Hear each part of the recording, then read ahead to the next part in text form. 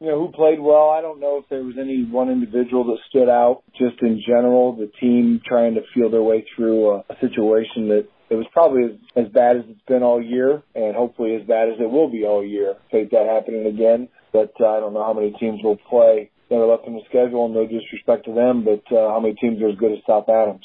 Just proud of the boys, proud of the captains for steering us. And then Saturday morning, everybody coming in and being accountable and, taking their medicine, watching the film, being determined. We talked a lot about determination and perseverance and just sticking together when times are tough. Until next time, Patriots.